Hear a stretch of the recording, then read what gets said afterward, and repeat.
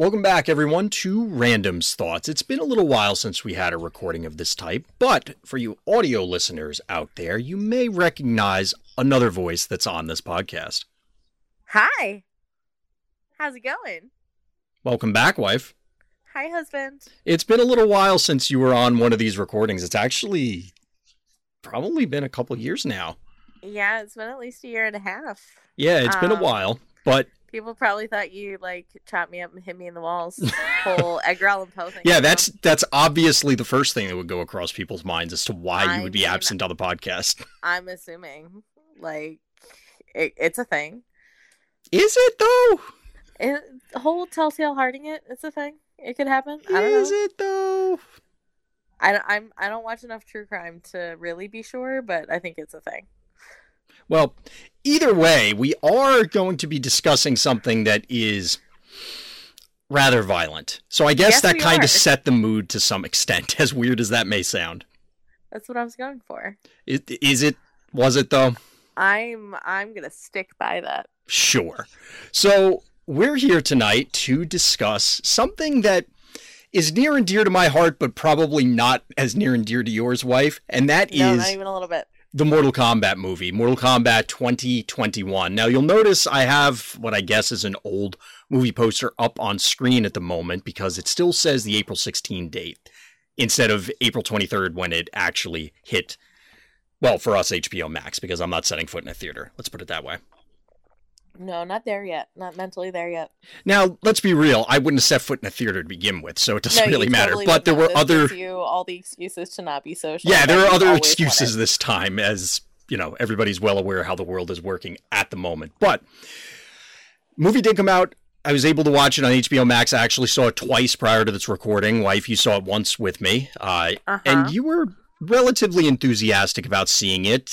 Before we dive too far into it, how enthusiastic were you really? Did you actually want to see this or what? No, I was making you happy. You didn't have to see it. I didn't drag you into it. Well, we should give... So, husband plays all the Mortal Kombat video games. I am the type of person that sees a speck of blood in real life and starts to feel woozy and potentially pass out. So the first time when we were dating, when I don't even remember what Mortal Kombat came out, and I saw the first fatality with the bone shots, I left the room and I'm pretty sure I got in the car and drove away for a little while. I could see how Mortal Kombat could have that effect on you. I mean, there was this little thing that happened in the 90s around when it was released. You know, it was kind of a big deal where people were actively losing their minds and what the future was going to hold for we must save the children. Yeah. So I don't do violence generally at all. I don't do gore. I don't do gore really. And this just hits all those points for me. Mostly broken bones are my thing that I can't handle.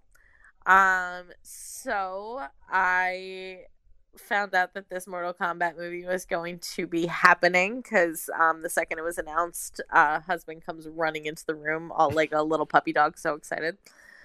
Something like that. Yeah, that is exactly what happened. And shows me this sneak preview trailer, and I was, a little bit terrified of what the future would bring.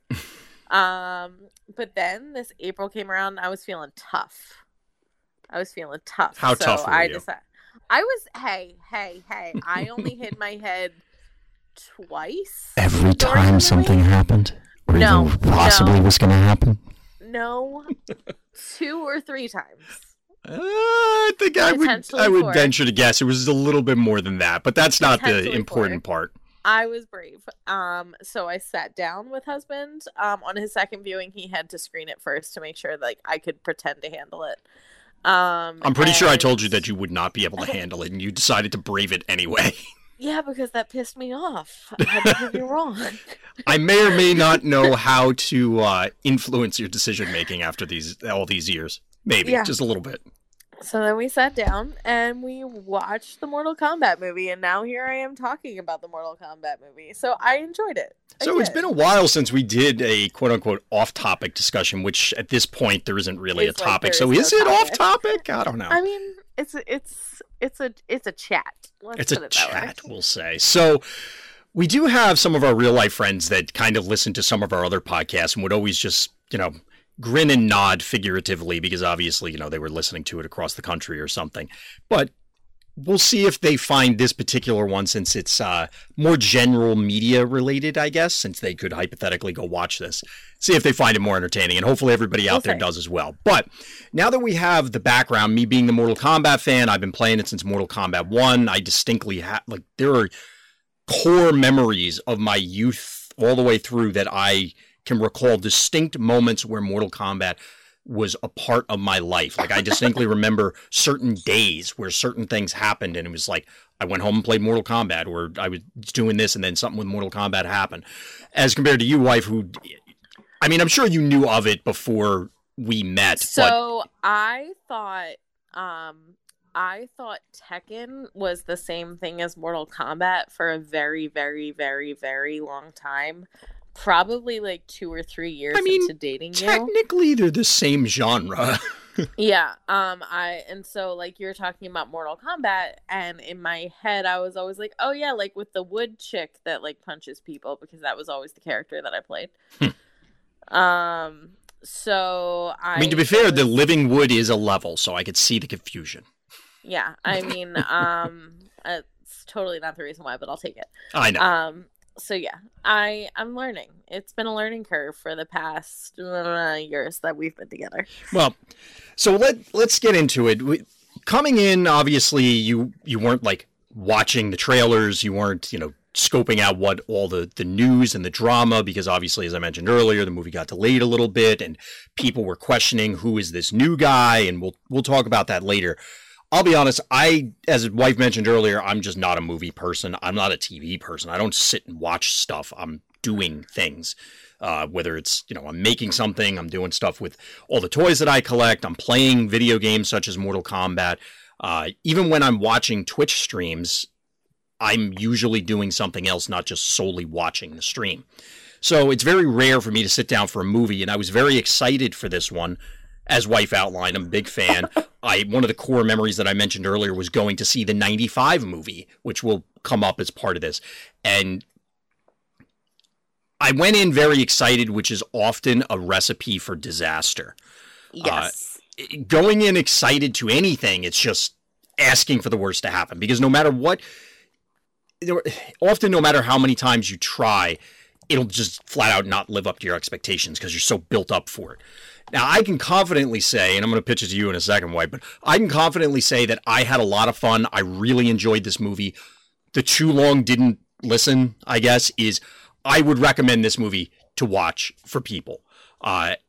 It was a lot of fun. As soon as I finished the first viewing, I wanted to watch it again. And then after the second viewing, I wanted to watch it again. And now as we're talking about it, I want to go watch it again. And it sounds ridiculous, but I had so much fun. There was not a scene, well, maybe not literally not a scene. I'm sure there was a part that we'll get to where I was like, all right, this is dragging. But pretty much from start to finish, I was having fun and I wanted to know what happened next, which is, in all honesty, a lot of shows, a lot of movies, books, other media that people hand to us and say, oh yeah, this is real exciting. This is really cool. Or this is the popular thing right now in the general consciousness. I'm kind of bored. And you and I have gone through that with a number of shows and movies where we started them and it's just I don't get it. One day we will get past episode 2 of Game of Thrones. No, it ain't gonna happen. Look, that show is terrible. I'm sorry, and we probably just lost a whole bunch of people, but look, that show is just boring. I didn't even think it was boring. People irritated me, but that's another podcast. Maybe that's part of the draw that people just get irritated. Yeah, you're right. It's another podcast. We're gonna digress. Yeah. So what about you, wife? So I mean, you were excited. You were excited for the movie. And when you came upstairs and told me that I wouldn't be able to handle it, then I obviously had to freaking handle it. Mm-hmm. Of course. So I think I saw one trailer. I think I showed you the Sub-Zero Scorpion trailer, the 7-minute one where it's the beginning of the movie. Yeah. And and I don't even think you showed me all of that because you're like, oh, you're not going to be able to handle this. No, you walked away and oh, by the way, before we get too far into it, in case anybody wasn't sure, there are clearly going to be spoilers for this. So, yeah. And this was on the trailer in the first 7 minutes, so for God's sake, come here, break. But I'm pretty sure you gave up when Scorpion just jams his katana straight down through somebody's dome piece. Yeah, that was the exact point where I walked away. And also, like, when I don't deal with violence against children well, so that was another point where I was like, I don't think anybody does. Let's be real. I know this is true, but like that scene gonna happen. Well, don't get too far into it because that's the first part of the movie. Yeah. So, what else? Like, did you go in excited? Did you go in expecting anything? Like, did you think it was going to be terrible? Did you think it was going to be good, or did you just worried that you were going to vomit halfway through? I mostly just worried I was going to vomit halfway through. I don't know why. Like, initially, I thought it was just going to be a redo of the 95 movie. Obviously, that was not the case. So, like, I was expecting to see Johnny Cage and Sonya and, like, all the people that I know. And by all the people I know, I mean literally the only, like, 3 characters that I know. It's funny because the 2 you named I do not have toys of. So, like, I would have expected you to name Scorpion or Sub-Zero or Goro or somebody that, like, is sitting on a shelf next to me. Like, I'm pointing this way like anybody can see, but... It took until this movie for me to finally be able to tell Scorpion and Sub-Zero apart just by sight. So, like... Fair. Let's relax that. So I kind of went into it just be like, all right, it's gonna be a Mortal Kombat movie, and maybe there'll be some quippy lines. That was some quippy lines, she says. Yes. Well, little did you know.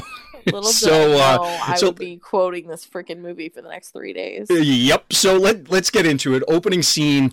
I'm gonna let you try and restate the first comment you made to me. So we have the opening scene where Scorpion's interacting with his family. You have the adorable moment with his wife, and then he leaves to go on an errand, and then the Lin Kuei show up with Bi-Han leading them. And do you remember what the first thing you turned to me and said? Yeah, I said, why are the Death Eaters in feudal Japan?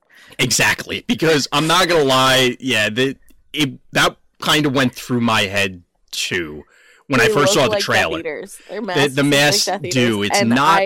Yeah, go ahead. I openly admit, I was a history major. I study history. Japanese history is a big blank point in my knowledge. And same with Chinese history. I know a little bit. But so maybe there's something there historically that it fits. Well, the masks and the men pose do have, to my knowledge, and I'm by no means a Chinese or Japanese historian, but they do, it is, well, as I understand it, it's common to have some kind of, like the mask would look like something. Those particular ones, no idea. Like, I don't know if that's a specific thing.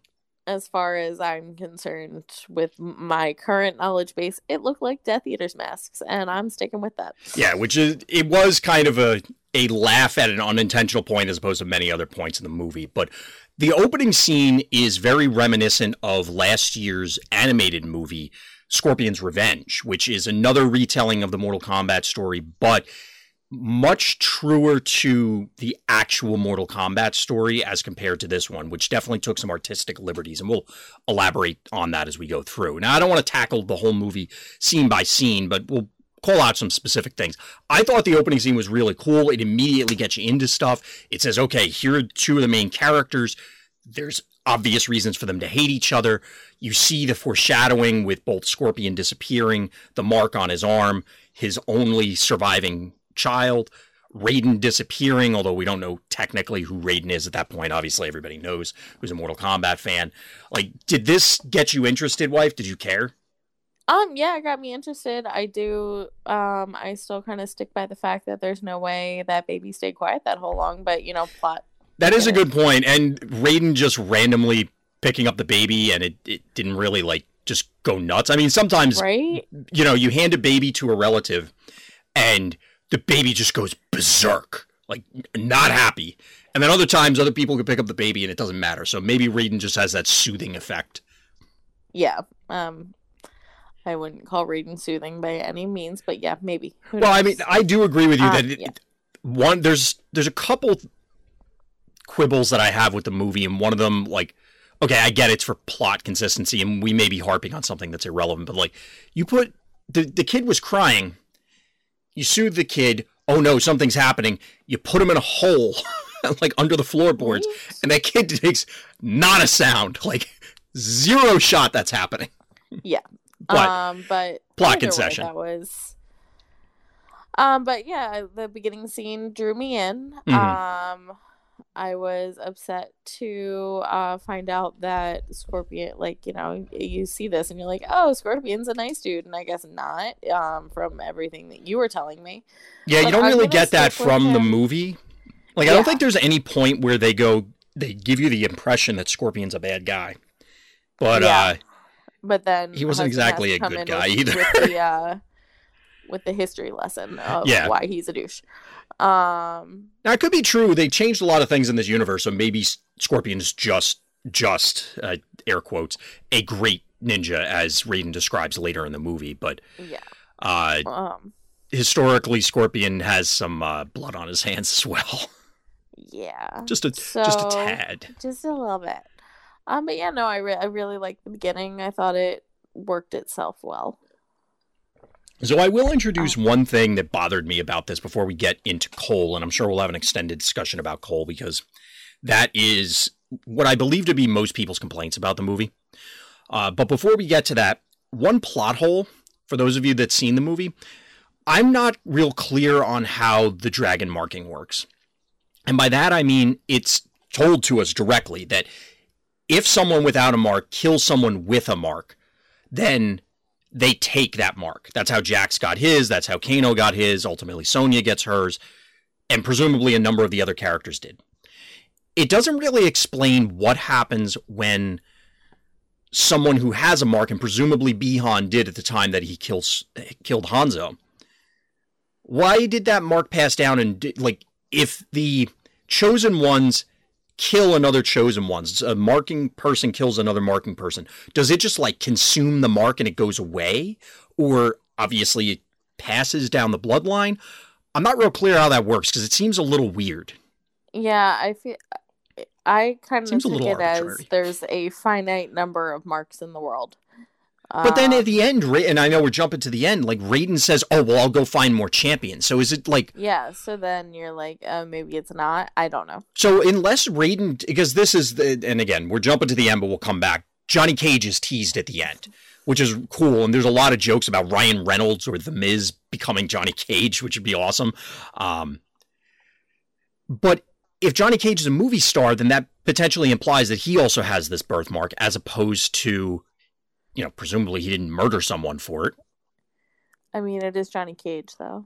Yeah, he's kind of a dick, but that doesn't necessarily mean that he murdered somebody. You know what I mean? Like, we'll have to see how this plays out, because when Raiden says, well, I'll find more champions, does that mean he taps people and they become champions? Or, you know, how does that work? Or we'll have to see. They have to elaborate on it more. As the world continues. What was that? I said we will find out as this universe continues. And hopefully it will, because allegedly some of the main actors signed on for like 5 movies. So I'm very curious. Plus, of course, Shang Tsung's line again at the end where he says death isn't just another portal.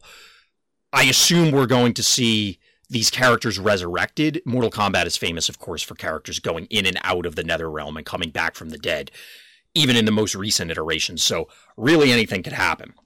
And that's one other comment that I wanted to make that goes into the Mortal Kombat lore end of things. And the most recent one, again, spoiler alert for anybody who hasn't played the new Mortal Kombat 11 or the Aftermath DLC, but there's this big time travel thing. And it's alluded to that one of the elder gods, Kronika, the big bad, has been resetting time over and over and over and over and over and over again. And the plot of this game is that she wants to eliminate Raiden because Raiden keeps screwing it up for her. I mean... And they do this like big flashback when she does her great big villain speech and explains to Raiden everything that's happening about how she always forces Liu Kang and Raiden to fight. Now, this doesn't happen in this movie, but I'm getting to why it matters to the movie.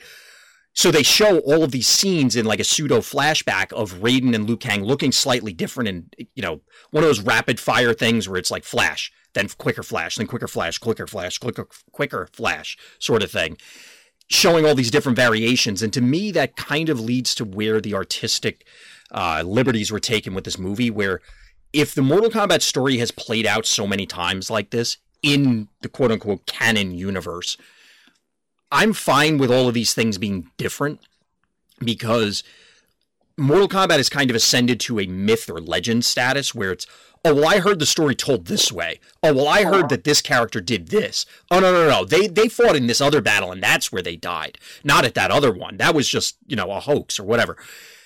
And I think that having these different variations is fine. Is this a... Like, you could make an argument that this isn't a good Mortal Kombat movie because it deviates so much from the source material, but it still has enough to be labeled Mortal Kombat, in my opinion. However, I think that it's a nice variation, and it's fine. Like you put it earlier, I'm looking forward to seeing how this universe of Mortal Kombat evolves. Yeah, I think it's just one of those things. You got to see how it goes, and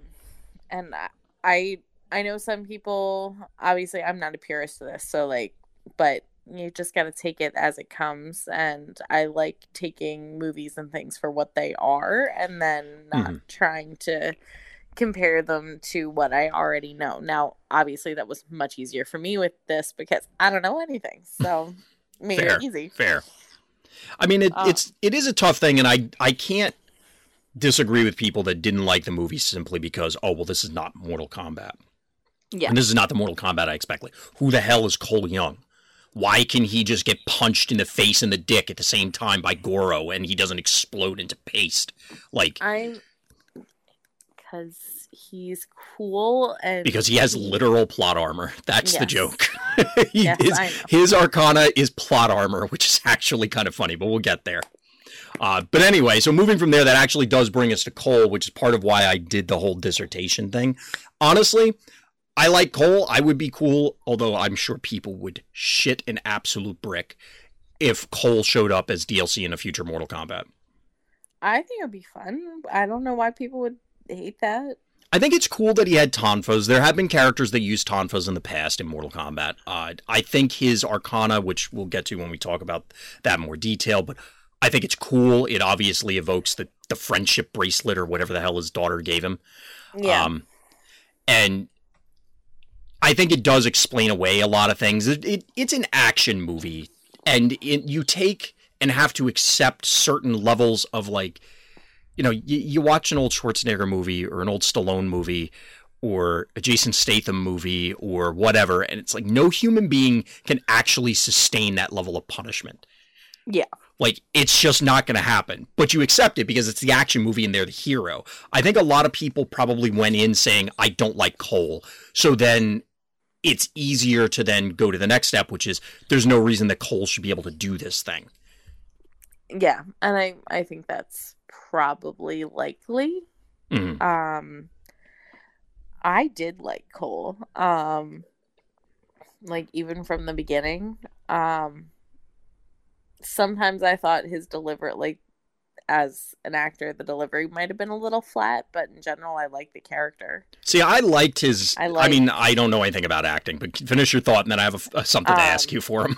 I like his storyline. He's... I thought it was reasonable. Yeah, and I liked that, one thing I really liked about it is he has an established family. I feel like a lot of times it's like, oh, I'm the orphan. I have no one. I just have a shower of friendship and yada, yada, yada. And I mean, that's fine. That's a fine story. But it's kind of fun to see, he's a grown-ass adult. He's an actual... It was interesting that they showed glimpses of his life, and it's like you got pulled out of your life to go into this insanity. Yeah, and it's like... I don't get me wrong, I read YA fic with the rest of them, but it's kind of nice to have instead of the plucky young ingenue, it's like, no, this is a grown-ass man going to try to deal with some shit. Like, that was nice. Yeah, it's definitely, well, I don't want to say departure. It's obviously not the only example in any kind of media. Like, No, this isn't but a it was unicorn, but I agree with you. It does often feel like, well, I've been on my own for so long. I lost my parents years ago, and that's why I have such thick skin and all this shit. And it's like, no, Yeah. this guy is like, he was a fighter, like an MMA fighter, and said, you know, got drawn into this lunacy one day where it's like, what the hell is happening? And he had, and this is the thing I wanted to bring up, which is jumping ahead a few scenes, but when he meets up with Sonya and says, like, wait, are you Mortal Kombat? Are you serious? They spelt it wrong. Look at this. There's a K. What's wrong with you? Like, this is insane. Yeah. And I do love that scene. that was a cool scene because that isn't like a reaction that someone would have. And obviously we're, you know, again, it's an action movie. It's a Mortal Kombat movie. You're not going for realism in that sense of, well, how would a normal person react? But it was funny to have that moment of, you're serious right now? Yeah. What the hell is Like, happening? Yeah, that part was very nice. I thought think, that was well and done. that's something that you'd have to tell me because, again, I don't really even watch many movies. So when you say, oh, well, the acting was flat or it was good, I'm like, oh, okay, sure. I have no idea. But pacing wise, do you think that it was too much comedy inappropriately, that it was too slow, too fast? Like, did you think we were jumping from thing to thing too much? No, I think I honestly felt pacing wise, it was well timed. And honestly, the only times I felt like he was flat were just some like of his exposition scenes, like, Mhm. and I don't even know if it was flat so much as, I don't know, it just didn't hit the same for me as some of like the other points with the character. But I think pacing wise overall, the they did a good job. It kept it going. And I didn't think there was too much comedy, but I don't think you're going to be able to get me to watch a action movie that isn't blatantly sarcastic and like funny I think most it's of the way through. I kind of agree with you for myself too. Like, don't get me wrong, I'll watch movies that are just, you know, I guess, quote unquote, macho movies where it's just like two guys beating the living snot out of each other. But I enjoy it way more when it has this infusion of comedy and a little bit of the insanity and silliness that is present in Mortal Kombat. I think it's important because it helps things flow. I think it makes me more interested in the characters. You know, there's a lot of positives. Life is. Honestly, it feels like it makes it more believable. Like, you're never, I don't know, maybe this is just me, but like, you never have 100% serious all the time. There's going to be funny bits and crazy bits and of actual life. And even though, you know, this is Mortal Kombat, it's absurd just on principle. It's still nice to see the comedy and have it the way it is. So I thought that way it was all really well done. Yeah. There were a lot of enjoyable parts of it, and we're kind of coming up to them. So we obviously have, you know, we go from the scene with Scorpion and Sub-Zero to introducing Cole. We meet his family. Jax shows up, and they start explaining why Cole is relevant to any of this compared to, yes, which realistically for somebody in your position where you don't know Mortal Kombat, all of these people are probably like, well, why do they matter? Other than obviously they're in the movie, but they detail where Cole fits in. Then you get to one of the trailer scenes, which was cool, with the fight between Jax and Sub-Zero. But even before that, they start setting up, and I saw it mentioned in other places, this every time Sub-Zero shows up, you can see the signs of everything getting cold. There's ice. There's snow in July in LA or wherever the hell they were. Yeah. And I thought it was cool in the scene where, I mean, I think it was in some of the trailers, or at least it was, you know, a brief scene in some of the trailers where he does the lifting the ice and the snow off the ground, then dropping it down like hail, which... Yeah, that part was cool. It was funny. It was really cool, but on first viewing, I noticed it, but, you know, I was more focused on what was happening. In that scene, when everybody starts freaking out, because like, oh God, it's coming down, there is a dude in the crosswalk that just goes, bam! He goes down like a sack of bricks. Yeah, he just gets... It's funny because everybody else is just, you know, like covering their heads and running away. And I'm like, the first time I'm like, oh, it must just be like hail. But this dude goes down like somebody hit him with a hammer. Yeah, he does. And it was, I have to admit, I laughed on the second viewing because I like unconsciously remembered it. I'm like, dude, that guy's having a bad day. Talk about wrong place, wrong time. Right? So that all guy he needs to do is get a burger, relax. Yeah, my man's just trying to cross the street, maybe get some ice cream, and kablamo, he gets smashed with a cone in the back of the head. But yeah, no, that part was pretty good. And I like the foreshadowing for whenever Sub-Zero shows up. Although I like how they call attention to it. It's not like, oh, like, it wasn't initially like, oh, it's this ominous thing, like, for his daughter, who I want to say her name is Emily. I feel like they said her name, but I don't remember. She's just like, this is really freaking weird. They're all looking around. Oh, no, I think Emily was his wife. Because I think he says, hey, Emily, come look at this. Remember when they're in the getting whatever? Either way, the daughter's like, what the hell is happening? She was, the daughter was like, oh, this is cool. And then it goes from flurries to like menacing icicles. It's like, all right, I've changed my mind. Now something's happening. Yeah, I disagree with this vehemently. Yeah. So, good.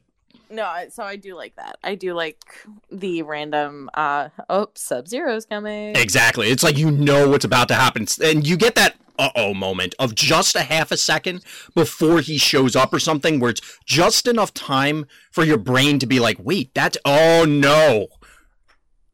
Yeah. I would put an expletive in there, but yes. Yeah. Well, you're allowed to, wife. This is quite clearly going to be a more adult-focused show. But anyway. So that leads into the part that I was going to talk about, which is the cool thing from the trailer where Sub-Zero freezes Jax's shotgun. And just like, they're fighting hand to hand, and then Jax puts the gun in his face, inches from his face, and he just grabs it and stares him down, and then stares the bullet down. And it's just like, zero fucks given. Yeah, especially that moment, like, right before them, was like, why isn't he just shooting? And, like, literally, as I'm saying, why isn't he just shooting? Oh, that would be why. Yeah, here's a good explanation why. That's why he's not just shooting him and getting it over with. And I think it showed, I mean, obviously Sub-Zero at this point is several hundred years old. They don't really explain why he's immortal, but you can infer a lot of things about what's going on as to whether it's the marking, it could be Shang Tsung directly, it could be a variety of different things that elongated his lifespan. And it's obvious, I mean, he's an assassin. He's been hunting people for hundreds of years, but he clearly has experience with this sort of thing on top of being an exceptional warrior plus having magic. So, like, this was not a surprise to him. He didn't, I mean, obviously he was ice cold and ice in his veins and all those other cliches, but, like, he's staring down a shotgun in his face and just freezes that shit. It was ridiculous. Yeah, it was. But in a good way. There was one complaint that I saw on Twitter or something that somebody was complaining where Jax is fighting Sub-Zero and then Jax knocks him down or throws him or something. And then he gets up and goes, I did 6 tours, motherfucker. And it's just, and somebody reacted negatively to it as like, well, what does that matter? And to me, it's like, if you're in a fight, it's like you don't realize that Sub-Zero is hundreds of years old. You don't realize that this guy has magic now. I mean, he knew, but like he probably didn't know the extent of the powers. And it's also just like, I'm not taking shit from you. I don't know who you are. I'm taking you to, like, it just felt like an appropriate line in this sort of movie. No, it definitely did to me. Yeah, especially for Jax's character, the very minimal amount that I know about Jax's character. But it's also, to me, important, like, those sort of throwaway lines give you information about the character. Like, yeah, Sonya explains later that, oh, well, they were special ops and they did all these things and they tracked down one of the other combatants who had superhuman abilities. But it tells you right there, like, Jax is an experienced soldier. I mean, you could have kind of inferred that from the way he was acting and what was going on. But it gives you a little bit of the backstory as to who Jax is.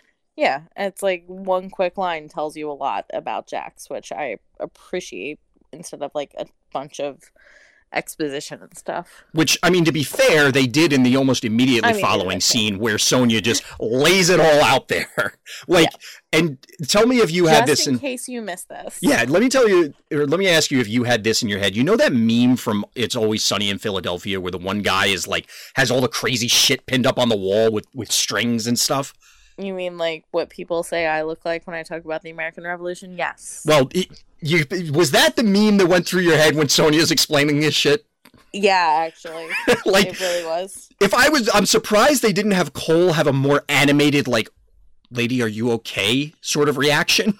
Because, like, that is a, like, just enormous knowledge dump of lunacy.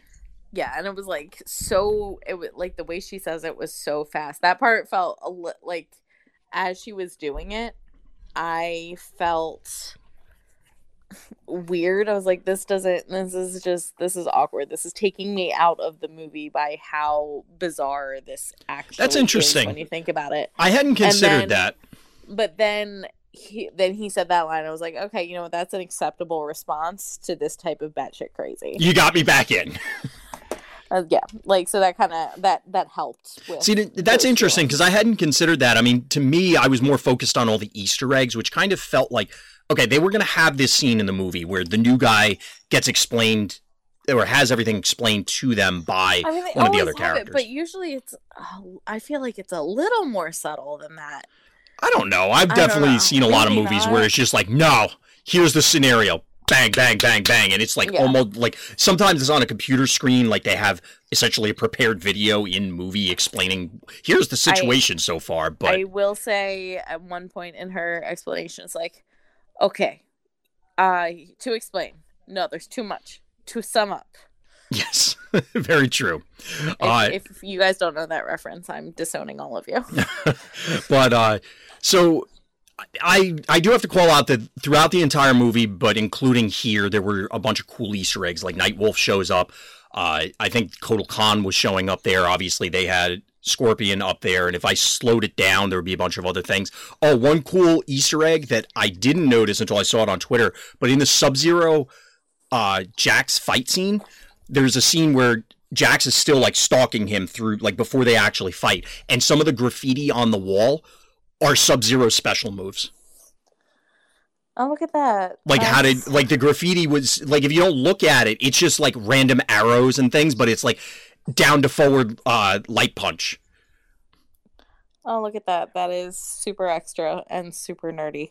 But they have like an enormous amount of Easter eggs. Some overt, like Naitara, who we'll get to later. I don't know if that counts as an Easter egg because it's a character, but she is a super obscure character comparatively. To the graffiti, to the characters on this wall. There's a bunch of cool stuff. But speaking of cool stuff, we get to so here's the meme. I'll lay it out for everybody. Shortly after the movie released, the actor for Kano was hospitalized for putting the whole movie on his back. Because he totally did. He really did. Like, no joke. What's funny is I'm looking at the movie poster right now, right? I'm going to pop the picture up of the man right now, covering up the movie poster, because if you notice, it's Cole from left to right, or at least my left to right. Cole, Sonya, Jax, Scorpion, Sub-Zero, Shang Tsung, Melina, Cabal. Kano's not even on the damn poster. And he is the only reason why I stayed to watch it. So, Kano is a character that I never liked. And not just because he's a scumbag, but like, I just never cared for the character until the 95 Mortal Kombat movie. And I thought the guy who did Kano was really cool. Like, I still didn't really like him, but it's like, oh, that's a cool rendition of Kano. And then I still didn't care about Kano until Mortal Kombat 11. I'm like, oh, there's some funny stuff and like cute things that they did with Kano. All right, I'm kind of interested. Yeah, you're getting there. Then this movie hit, and it's like, no, Kano is hilarious. Or at least this Kano is hilarious. Do you want to explain arguably the funniest part of this movie, wife? We're only like 20 minutes into the movie, and it's like the highlight of the movie. So this is the thing that we have been quoting for the last 3 days. So she's explaining, she explains who Kano is. She being Sonya explains who Kano is. She explains about Mortal Kombat, and then, what's his face goes. Cole goes, "Where's your marking?" And she goes, well, I don't have one. Wah, wah. It's off screen and so quiet. It's so quiet, but it is the best line in this whole movie. Right before this happens, because it's only like a 5-second exchange, I turned, because I knew it was coming, and I turned to wife and go, you need to listen right now. Like, I don't care what you're doing. You listen. Yeah. She just looks at me like, whatever they're about to say cannot possibly be that important. Like, yeah, she didn't say that, but that was the look. It was a deserving look, and then that happened, and then I admitted that I was wrong. Yeah, it was hilarious, so and apparently that was another thing based on people's reactions in various comment threads and stuff, that it because it's quiet and it's coming from off screen, it's easy to miss. I know it's audible, so coming from off screen shouldn't really matter, but like, you know, if you're focused on the movie, maybe you know, if you're watching it at home, especially, you know, you're screwing around with your popcorn, you're looking at your phone, you may not hear it. And like, if you miss that, I feel so bad for people. I laughed so hard the first time. Oh, it was so funny. It was so funny. Like, I lost my shit. It was ridiculous. It was a very good line. I know we're harping on a single thing, and it's almost a sound effect. It's not even a line. But that was the moment where I'm like, all right. I mean, I was enjoying the movie up to that point, but when that line hit, I'm like, all right.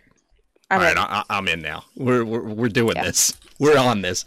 Yeah. So then Reptile attacks, and I'm not a huge fan of I like the more humanoid looking Reptile. I get he's reptilian. But like when he's literally a giant lizard, it feels weird. And even Mortal Kombat itself has gone this route where they've differentiated him, because originally, obviously, in the original Mortal Kombat, it was Scorpion and Sub-Zero. Reptile was a hidden character, and they were just palette swaps of each other. And then, obviously, the movesets were different. Well, Reptile's was a combination. But anyway, I digress. Point is that the ninjas look pretty much the same other than the colors. Mileena and Kitana in Mortal Kombat 2, palette swaps. They did this a lot for technical reasons. And obviously, it made it easier to generate the game when you could just swap a handful of things. Yeah. Over time, they evolved and differentiated the different characters so that even the true ninjas like Scorpion and Sub-Zero look wildly different. Noob Saibot, Ermac, Reptile, all of these other characters, they all look wildly different from one another, and Reptile has gone more the way of looking like a bipedal reptile. Yeah, I forgot that Reptile was a character, and my first thought was, why is there a Komodo dragon attacking them? Well, first you asked, what the hell is that thing? Because they did a cool thing with his camouflage where... So before this, Shang Tsung said, send in the reptile, or send in the reptilian, and it sounded like he said Scizor, which is a Pokemon. Yeah. I have to go back and listen to it closer because I can't quite tell what he says, send in the reptilian something. And it sounds like Scizor, which... I'm like, I don't know about the Pokemon crossover, but I guess. I mean, I'm here for it. So... It did look really cool with the camouflage, and there was obviously another funny scene where Sonya ends up accidentally stabbing Kano. Reptile has a pretty decent fight scene, all things considered, even though he still goes down. But obviously, you know, we can't have our heroes taken out in, the third major scene? Yeah. So, good. No, I thought he had cool attacks. I just, A, know nothing about Reptile the character, and B, it just for a little bit looked just like a random Komodo dragon attacking. So I mean, until he stood up, and then which leads to another funny scene where naturally you have to squeeze in the Kano fatality, Mortal Kombat 1 fatality, where he tears out his heart, and then Reptile's obviously screaming in pain, and then Kano is just screaming back in his face, like, yep, we'll go for like a solid 20 seconds. It felt like, yeah, it definitely did, to the point where it definitely felt to me. This is another one in the category of, if you didn't like it, I get it, but to me, this was action movie funny. Yeah, it felt like Brendan Fraser in The Mummy. Kind of, yeah. Well, he does that to one of the mummies. Yeah. That was what my first thought. I was like, oh, hey, it's The Mummy all over again. It was pretty funny. So we end up then going through a number of other, kind of quippy scenes, I guess. So Sonya barters with Kano to try and get to Raiden's temple because apparently he used to run guns through there, which is obviously a colossal lie because they have, The thing on the plane where the line about Kano's mom being dead for like 20 years or 30 years or something like that to, well, we're about 24 clicks away. Well, maybe 26. If we say 28, nobody will be surprised. We'll round up to an even 30. And then he just keeps going. And that was one that I felt they also did a good job on the delivery because it's almost like a Family Guy joke where it's funny and it's like, all right, I get it. And then it's funny again because it went on so long. Yeah. I thought that line was really good. Yeah. All the them searching for the temple lines were hilarious to me personally. Including when Liu Kang shows up and Kano pulls a knife on him. Liu Kang shoots him with a fireball and then straight up goes, "I'm not your any." Dude, I don't know how you greet people, but like normally it's a handshake. Maybe not anymore because of COVID, but like a wave, a hold up, a hello. Fireballs are not the first thing. Yeah. And then it leads to the other. Can I say the other line that I've been quoting this entire time? Sure, wife. Just so as they're leaving, Liu Kang puts right. Yeah, Liu Kang. Yeah. Just casually puts his hand on his shoulder, and he just goes, "The fuck." Yeah, but you gotta sell it with this. So, like, Liu Kang says the user, like, "You need to come with me," like real somber and sincere, and getting to the point. You need to come with me to the temple. And then Kano's like, "Well, can't you show me how to shoot fireballs out of my hands?" He's still freaking out about this, which again is also a cool, like, just like Cole's reaction earlier. Naturally, he's going to respond, which is admittedly a little weird because he presumably killed somebody. He took the mark from someone, so maybe they didn't have their Arcana yet. All right, fine. But then Reptile shows up, and it's like, dude, I don't know if I'd be surprised by someone shooting fireballs out of their hands anymore. Yeah, right? Like, after you murdered Reptile, like, I don't know what else surprises you at this point, but the way Liu Kang just calmly puts his hand on his shoulder, he just looks at him like, the fuck? And it was, again, a super quiet line. It was a very quiet, it was like almost a throwaway line, and that to me may be, it might be tied with wah wah as the funniest line in the wah movie. Wah.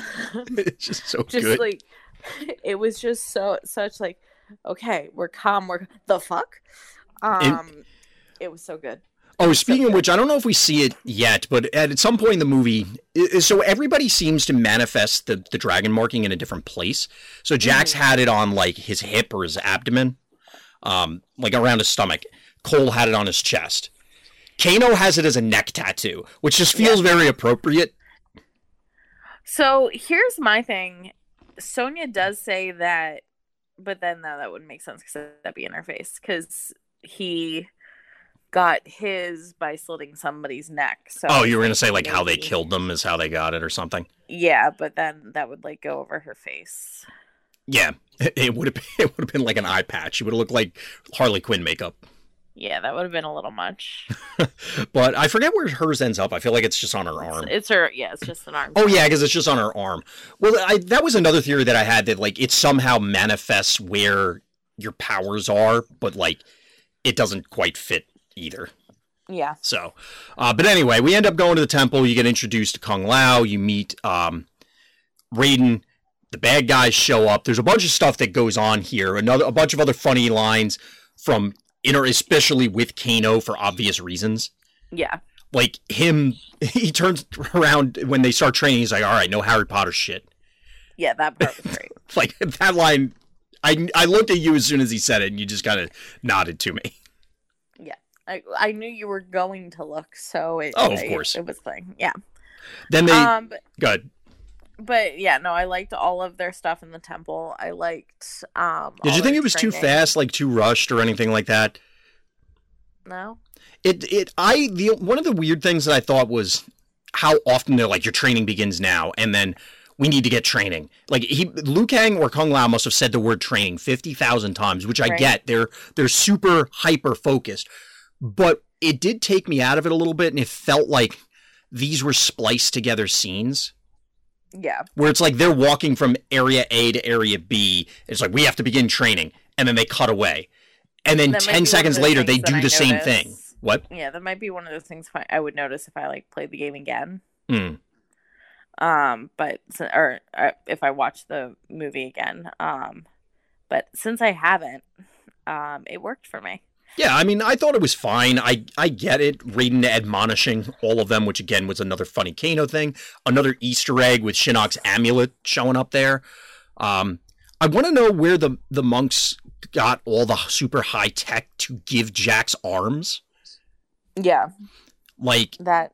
So that was one thing that I think is also a concession to, look, this is just, A, it's an action movie, B, it's a Mortal Kombat movie, so Mortal Kombat people can survive and take punishment that under no other circumstances should they.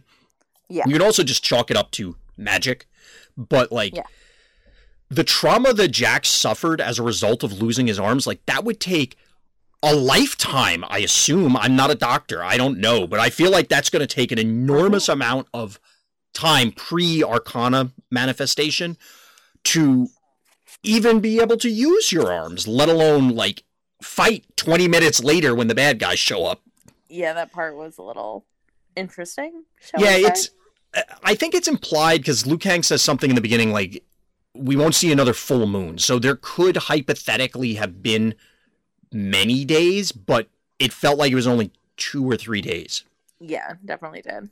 To be honest, I wouldn't be surprised if Jax was still unconscious through everything, just from the level of physical trauma that he suffered. Frozen and shattered. And yeah. Again, I'm not a doctor, but it's just like, okay, even for Mortal Kombat, that's like, I don't know. That's a little fast. That's like watching the X-rays and going, yeah, that guy totally stands up after you impaled him 3 times through the face and then gutted him. Like, that's not how the human body works. It's totally a thing. Go ahead. No, and I liked as they're in the temple, the dinner scene with Kano where he gets his Arcana. And I will not call it an Akuma. Did you see that? Like, did you expect what Kung Lao was doing was intentional, or did you think he was just being a dick? Yeah, no, I figured out what was happening pretty fast. Yeah, it's like, at first it's like, he is just being a dick. Because Kung Lao's character, you wouldn't know this, but like Kung Lao's character has kind of taken on in more recent games, a very, I guess, more flamboyant, more, verging on arrogance, very confident personality. I mean, I can see that. I could definitely see that. I don't know. I thought it was hilarious, and I definitely was just like, oh, yep, he's about to get it, because they're just going to keep screwing with him, and he's going to rage out, and maybe I just live with too many angry people in my life, but, yeah, I definitely saw that. It's also funny, like, again, calling out stuff from Kano, and we could probably do a whole podcast on just the things Kano says and does, but I will. I volunteer. Like, he just, that entire scene, besides the enormously constant stream of unique insults that he says, it's not just him calling him stupid or something really loudly over and over and over again. Like, yes, a writer wrote this and it's an actor playing it, but it's we'll say a wide vocabulary of insults, culminating in him. He's like, he gets this awesome superpower, and one of the first things he does is turns around to the last guy who he thought had a cool superpower and goes, "Fuck you, your superpower sucks." Like, that was the first thing that he does, which was really cool.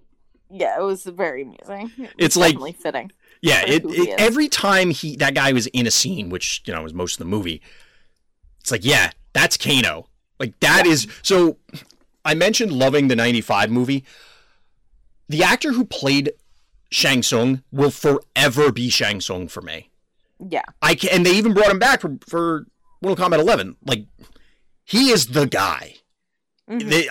I didn't like the new Shang Tsung anyway, and we'll talk about that later, but... in the same way, like, this is forever Kano. I remember watching the 95 movie with you at some point, probably another time that I was trying to prove that I was badass, and being like, oh, Johnny Tsunami's grandpa, and you got real upset with me for that.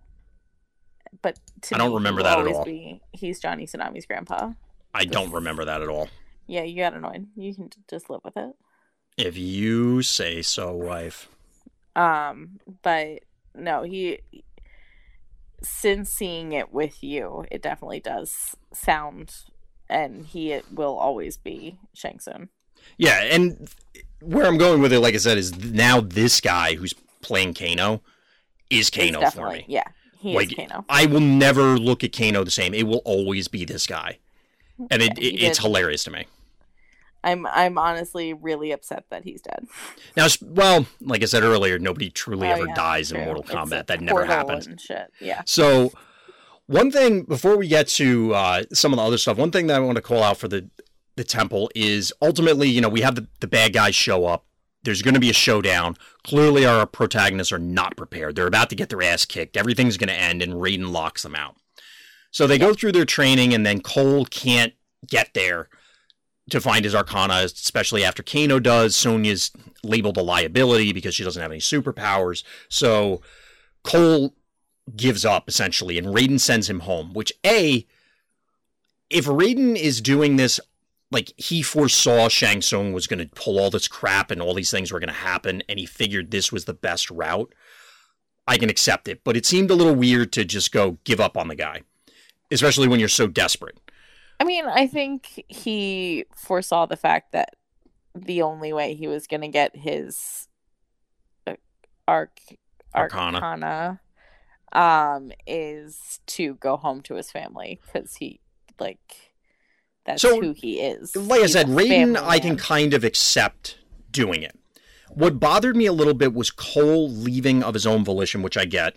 It's a movie. The guy, is obviously down about everything. The God of Thunder on Earth says, look, you're not physically or mentally fit to be here. Get the fuck out. You're in a bad spot. But he went there and left and went on this insane crusade simply because he wanted to protect his family. He thought he would be safer if he was away from them. So his immediate thing to do is, hey, you could get something that would help you protect your family. Run away while you don't have it and draw the bad guys to your family. Yeah, that part, they never said he was smart. I mean, he obviously just got his head beat in by that random schmuck in the fight at the beginning of the movie. So, maybe he wasn't thinking clearly. I don't know. And also, not long before that, Kano was just beating him to a pulp for funsies. But I mean, you see it even in the beginning of the movie. His daughter is the brains of the operation. So, just let that slide. It just seemed a little, I mean, I get it.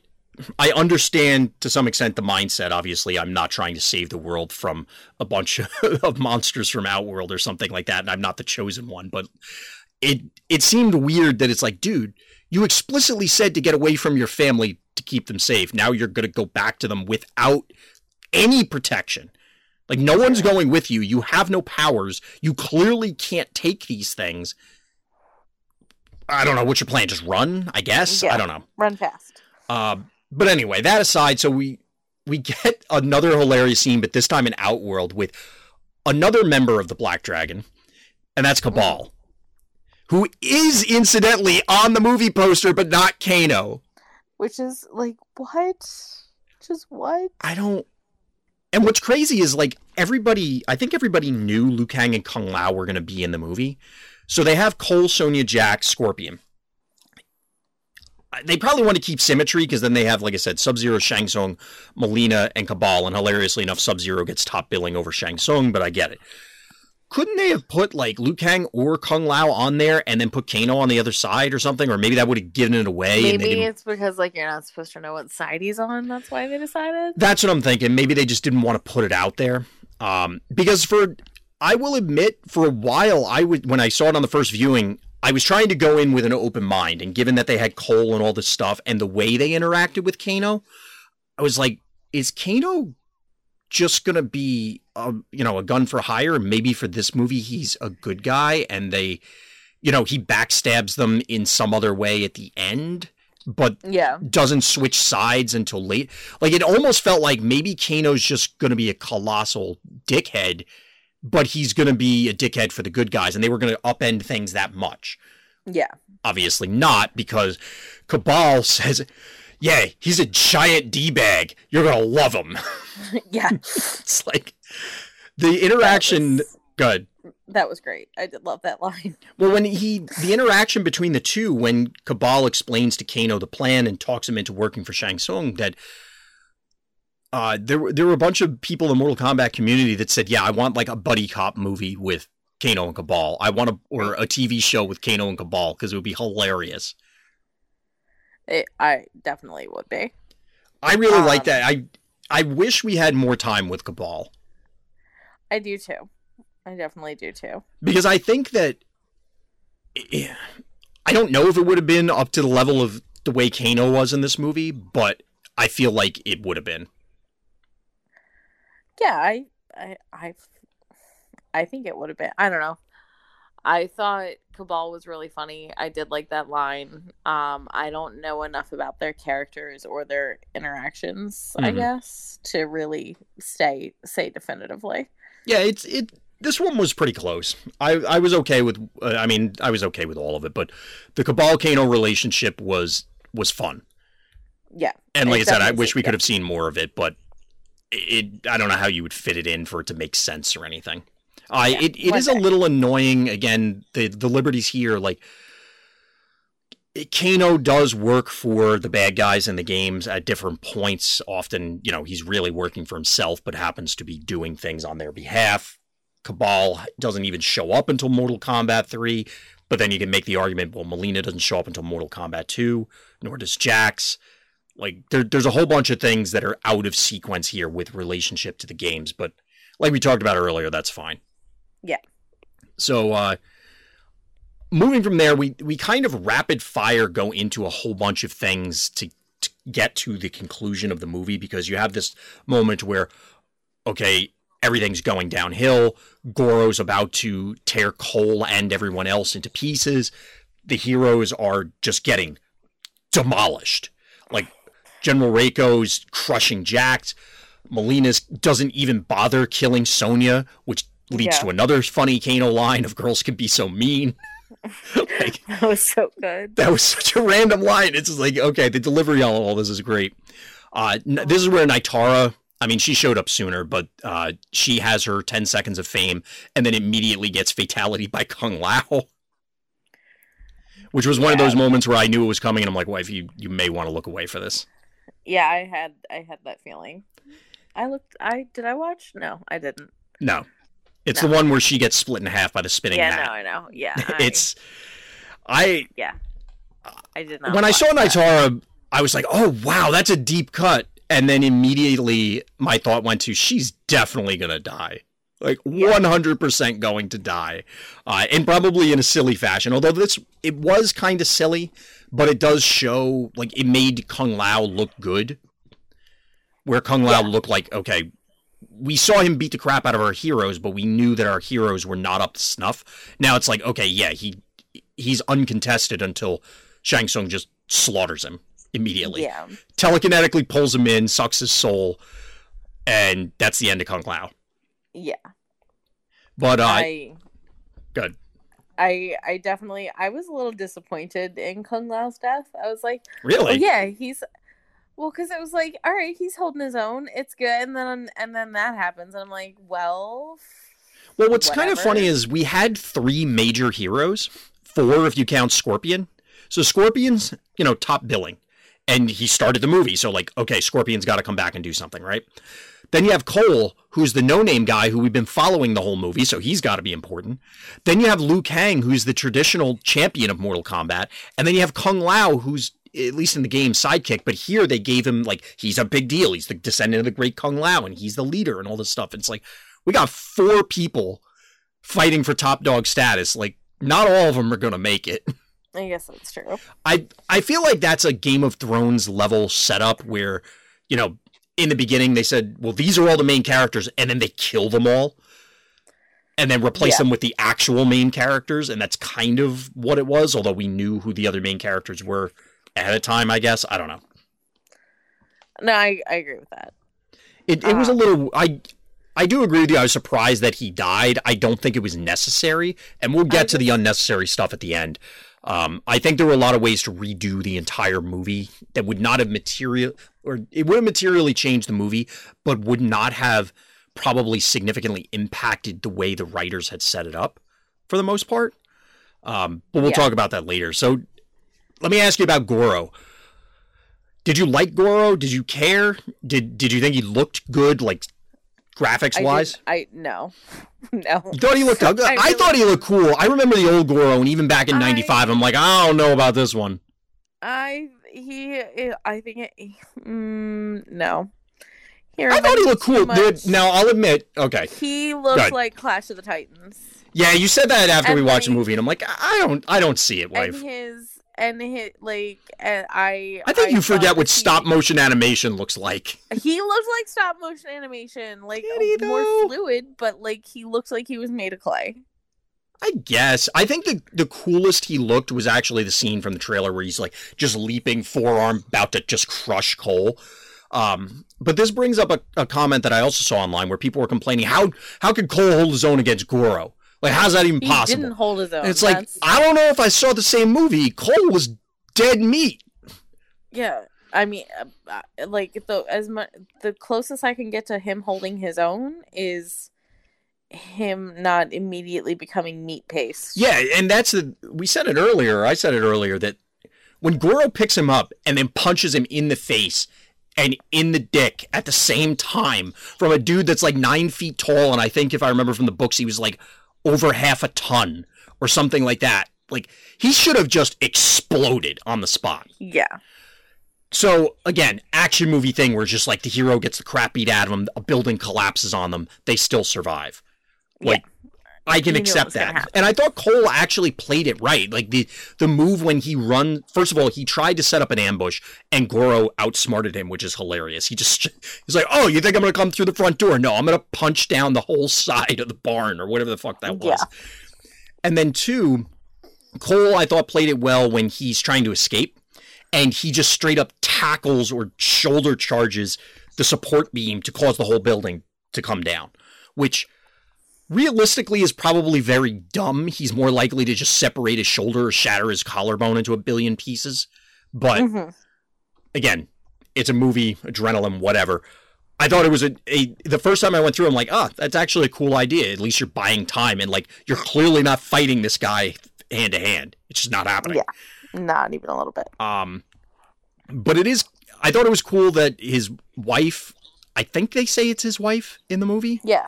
So that, or at least it's his partner of some kind. Yeah, well, I thought it was in the beginning, the very beginning, when the trainer guy that's setting up the fights comes in, and he's talking to the wife, or what we're assuming is his wife, and she says something to the effect of, I don't watch him fight anymore. In my head, I'm like, is he divorced, and then like the kid just wants to hang out with dad and comes to the fights? But it's obviously by the end of the movie you realize, no, they're still together. Yeah.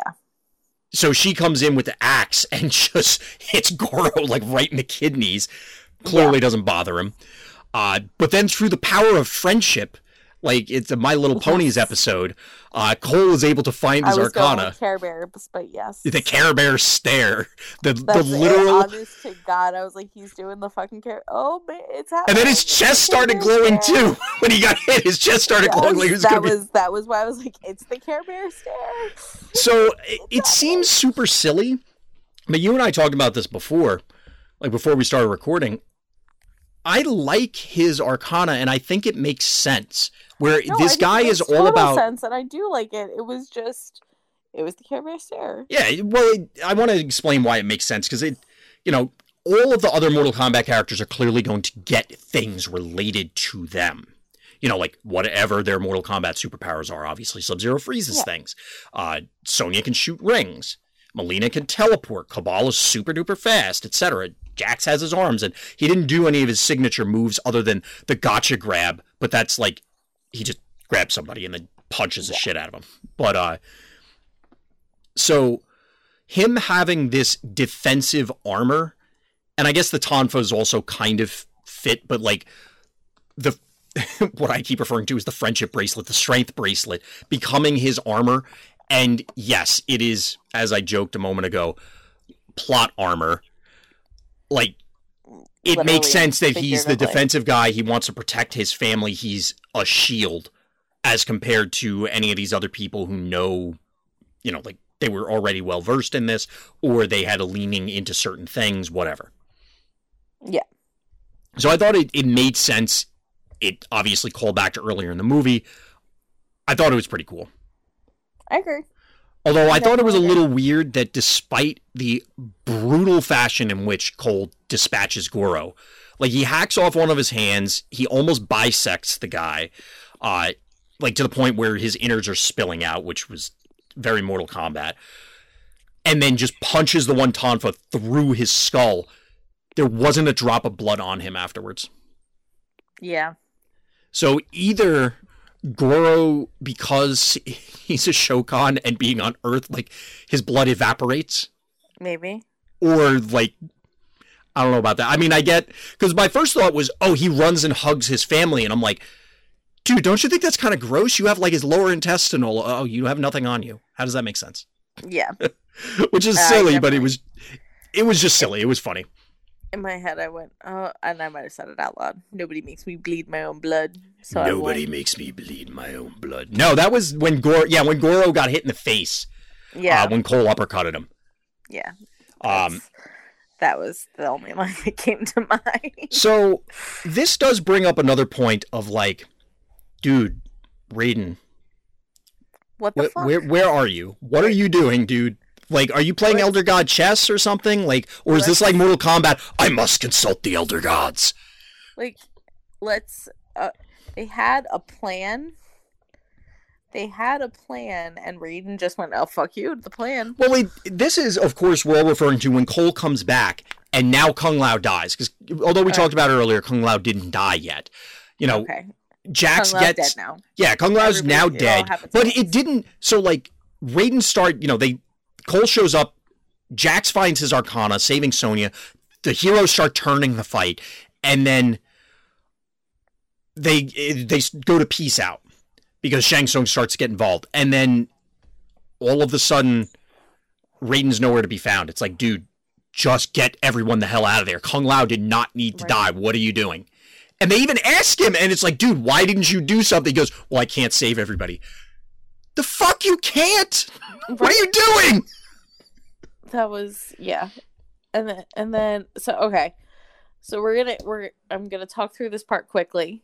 Okay. So Cole comes back.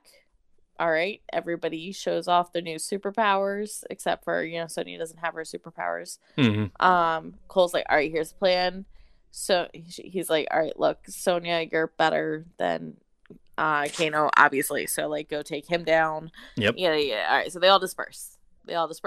But the plan is, because Jax even says, he's like, nobody's going to be able to take on Sub-Zero on their own. So they all go. We're going to continue with the fights. I mean, they win all their 1Vs.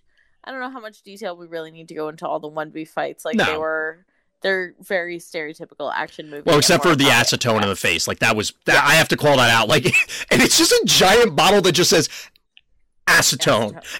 And she just cracks him in the face. That was really funny. Yeah, that was really funny. And obviously, Sonya killing him with a garden gnome means I will never be able to look at lawn gnomes the same way ever again in my life. So, that fight all the fights were good. I don't have any complaints. Overall, all the fight scenes, like, this is blanket. All the fight scenes I think were awesome. Yeah, they did great.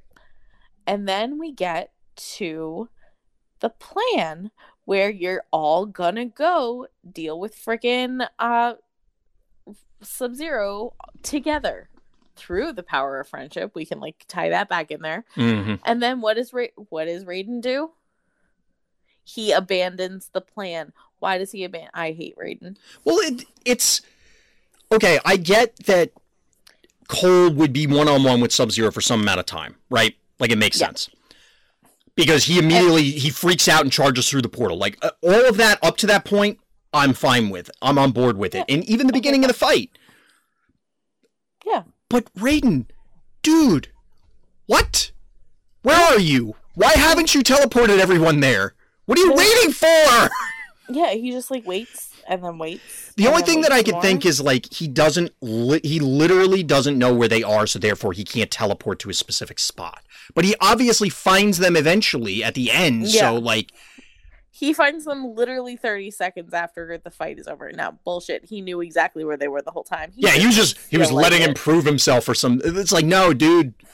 The plan was to just beat the snot out of Sub-Zero. What would have been better, and I know I'm getting ahead of myself, is like he teleports everyone there, and then they go, no, this is his fight. And then Cole's like, what are you talking about? And then he turns around and like Scorpion's there, and then that leads into the scene. But like something like that, where I don't understand why Raiden just did. I think he said just before that to Jax that when they were in the void, that he's not supposed to interfere. But it's like, dude, you already took these steps. You literally did this. You did the thing. It's happened. It's over. It's like it's over. You might as well do it again because it's like. Right? But anyway, so that does lead into the last scene, which is this is a cool fight. I think it's cool that Scorpion came back. Obviously, you have the awesome. He says the line. He says, "Get over here." They have the Mortal Kombat theme start playing, the new one, which I don't like as much as the old one, but it felt awesome here. You have a super cool fight between the two, even though, like, dude, this was probably the most Mortal Kombat fight in that there is no reason that Sub-Zero should be able to even fight. Like, he shouldn't be alive, let alone be able to fight. Yeah. Because just from the beginning, when Scorpion harpoons him through his bicep, I'm going to assume that your arm shouldn't work anymore. You would assume. But, again, a Mortal Kombat movie. And they did, so notably, Sub-Zero did, like, favor his arm and was clearly acting like it was injured at various points. Mm-hmm. Which was interesting to me because clearly in the fight, there was nothing holding him back. But in between, when they had, like, the scenes when they were threatening each other and stuff, you could see him, or when he was remaking his sword, you could see him struggling with certain body parts. And even later in the other fight scenes, after he took a beating to certain places, it was like he clearly was not in full control any longer. Yeah. Yeah. But I thought do you think it was a fitting end to the movie? Like, was that an appropriate fight? Do you think that it was worthwhile? Do you think they copped out on anything? No, I thought it was an appropriate fight. And, like, I mean, once you get down to it, like, obviously, for the plot, he had to fight him himself with Scorpion coming back. And it's like, and then he basically Cole gives up the fight and just is focused on getting his family out of the ice and all that jazz. People were making fun of that, too, because it's like Scorpion fighting for their lives and him just punching ice blocks on the side. But, yeah, I mean, again... also failing at it somehow. Well, to be fair, I think he loses the Tonfas because there was a point where he tried to, like, reconjure them and couldn't for some reason. Okay. And so he's just bare fist punching huge blocks of ice. To be fair, like, you're probably just going to shatter your hands. True. Aside from the plot armor. But what are you going to do?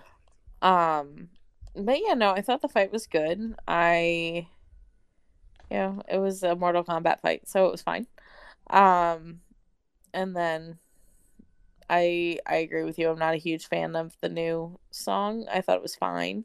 I think that's about as far as I can go with that. It's fine. They got in the Scorpion fatality. They did.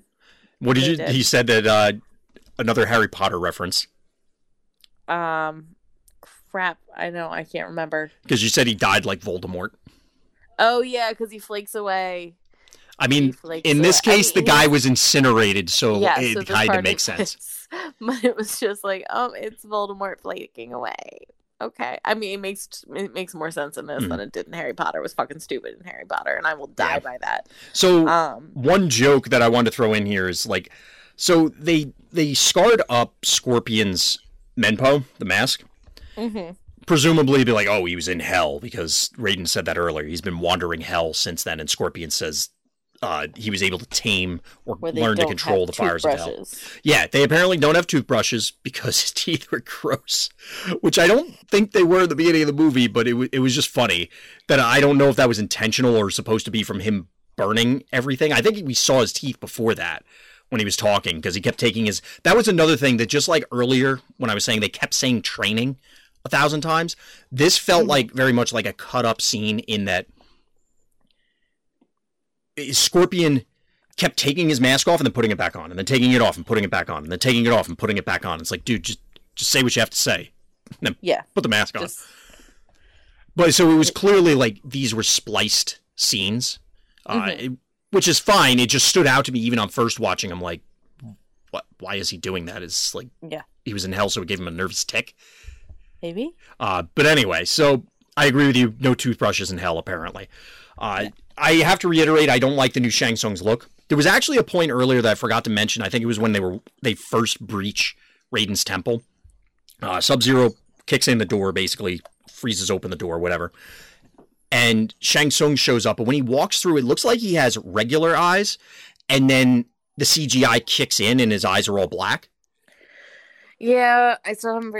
I need to rewatch that. I don't know if that's intentional or not. Or Yeah, I have to go back because I only noticed that on the second viewing. There are these little things that showed up that I don't know if that's supposed to be, yes, he did this because now he's angry. You know what I mean? Or something like that. So I don't like the new Shang Tsung look, but I mentioned early, the 95 Shang Tsung will forever be Shang Tsung to me. But this brings back the whole, does Raiden choose champions? Because at the end he says, well, what do we do now? Well, I'll get you a new list of champion, and we get the Johnny Cage tease. One thing that I'm curious about is, are Sonya and Jax like AWOL? Yeah, I don't know. Because in the games, there's a bunch of parts where they try to convince their superiors that Outworld is a threat, and like there's an imminent invasion, and everybody's like, what the hell are you talking about? Like, what monsters, four-armed creatures, sorcerers? You're insane. Then Mortal Kombat 3 happens, and then everybody goes, oh, I guess this is real. And it kind of goes on from there. They found a special branch of the military and stuff like that to fight all of the threats from outside of Earth. Yeah.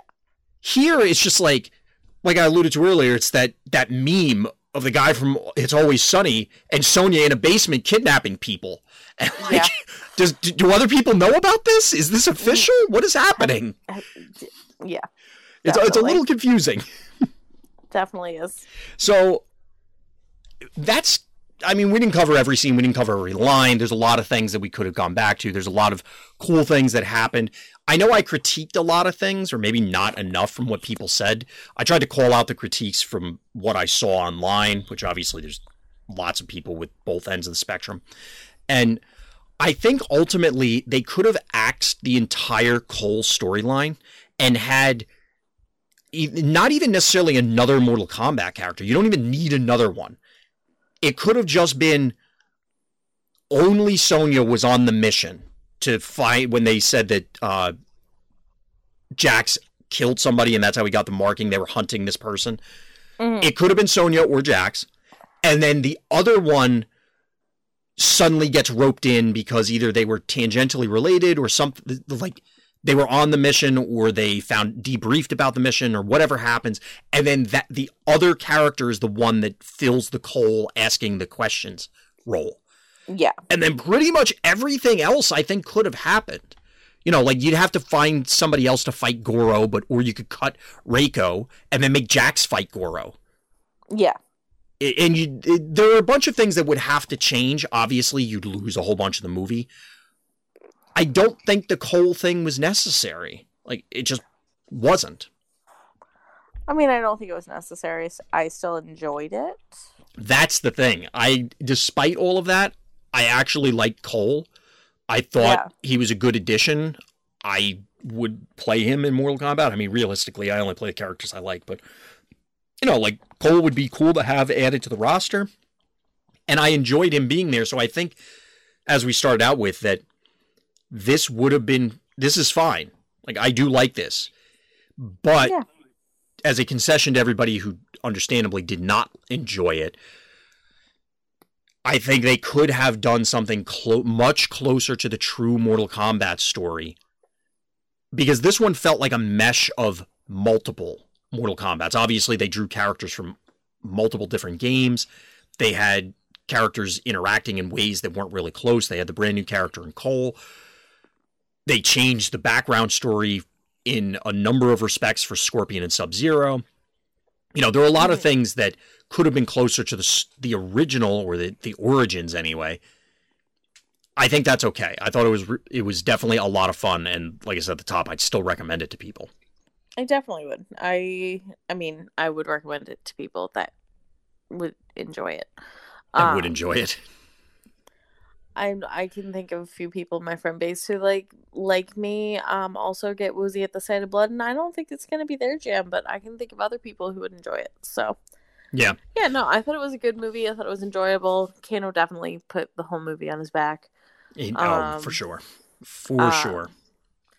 Yeah, it was definitely a movie that I would willingly watch again. Which is a big concession considering the fact that I was nervous to sit down for it in the first place. Yeah, I'm excited to watch this movie again. I'm excited to actually get a copy of it so I can watch it whenever I want. I do now want to get you to watch the animated one because it is closer to the Mortal Kombat story. I think it is similar in gore level, maybe a little bit higher, but it's not. It's still a cartoon, so like. Yes, it's cartoon people, but there's a difference between that and, I mean, it's a movie, but people, if you know what I mean. Yeah. It's not quite the same for the gore, so you might be able to handle it better. It also, instead of Kano, Johnny Cage is the goofball. Mm-hmm. Which kind of brings me back to one other thing that people were complaining when people were complaining that how can Cole contest Goro, and it's like, everybody, look, in the 95 movie, Johnny Cage takes out Goro. Now, admittedly, he doesn't just man fight him. He kicks him off a cliff and tricks him. But, like, Johnny Cage thought the whole thing was a joke until about 5 minutes before he fought Goro. Yeah. So, I mean, he wasn't even buying it. And he was a movie star as opposed to all these people that I mean, he was a trained martial artist also. Like, the whole point of him being there is he was one of the best. But, yeah. Come on, give me a break. It's okay. But anyway, any other thoughts, wife, about the movie? I know you mentioned a number of things, and we're kind of repeating ourselves at this point. But any other closing thoughts? No, I think I would be excited to see a second one. With hopefully it's real life and Ryan Reynolds ends up being Johnny Cage. But I think that would legit actually be really cool. It was funny because the Twitter exchange, because he put a joke up, photoshopping his head onto Johnny Cage, and then Ed Boon replied to him. He's like, "Hey, Ed Boon, I know people out there are going to, but he's one of the creators of Mortal Kombat." He said, "Hey, we should talk." Now, I don't know how much Ed influences this sort of stuff, but I have a feeling that most people would probably be like movie people. I'm thinking.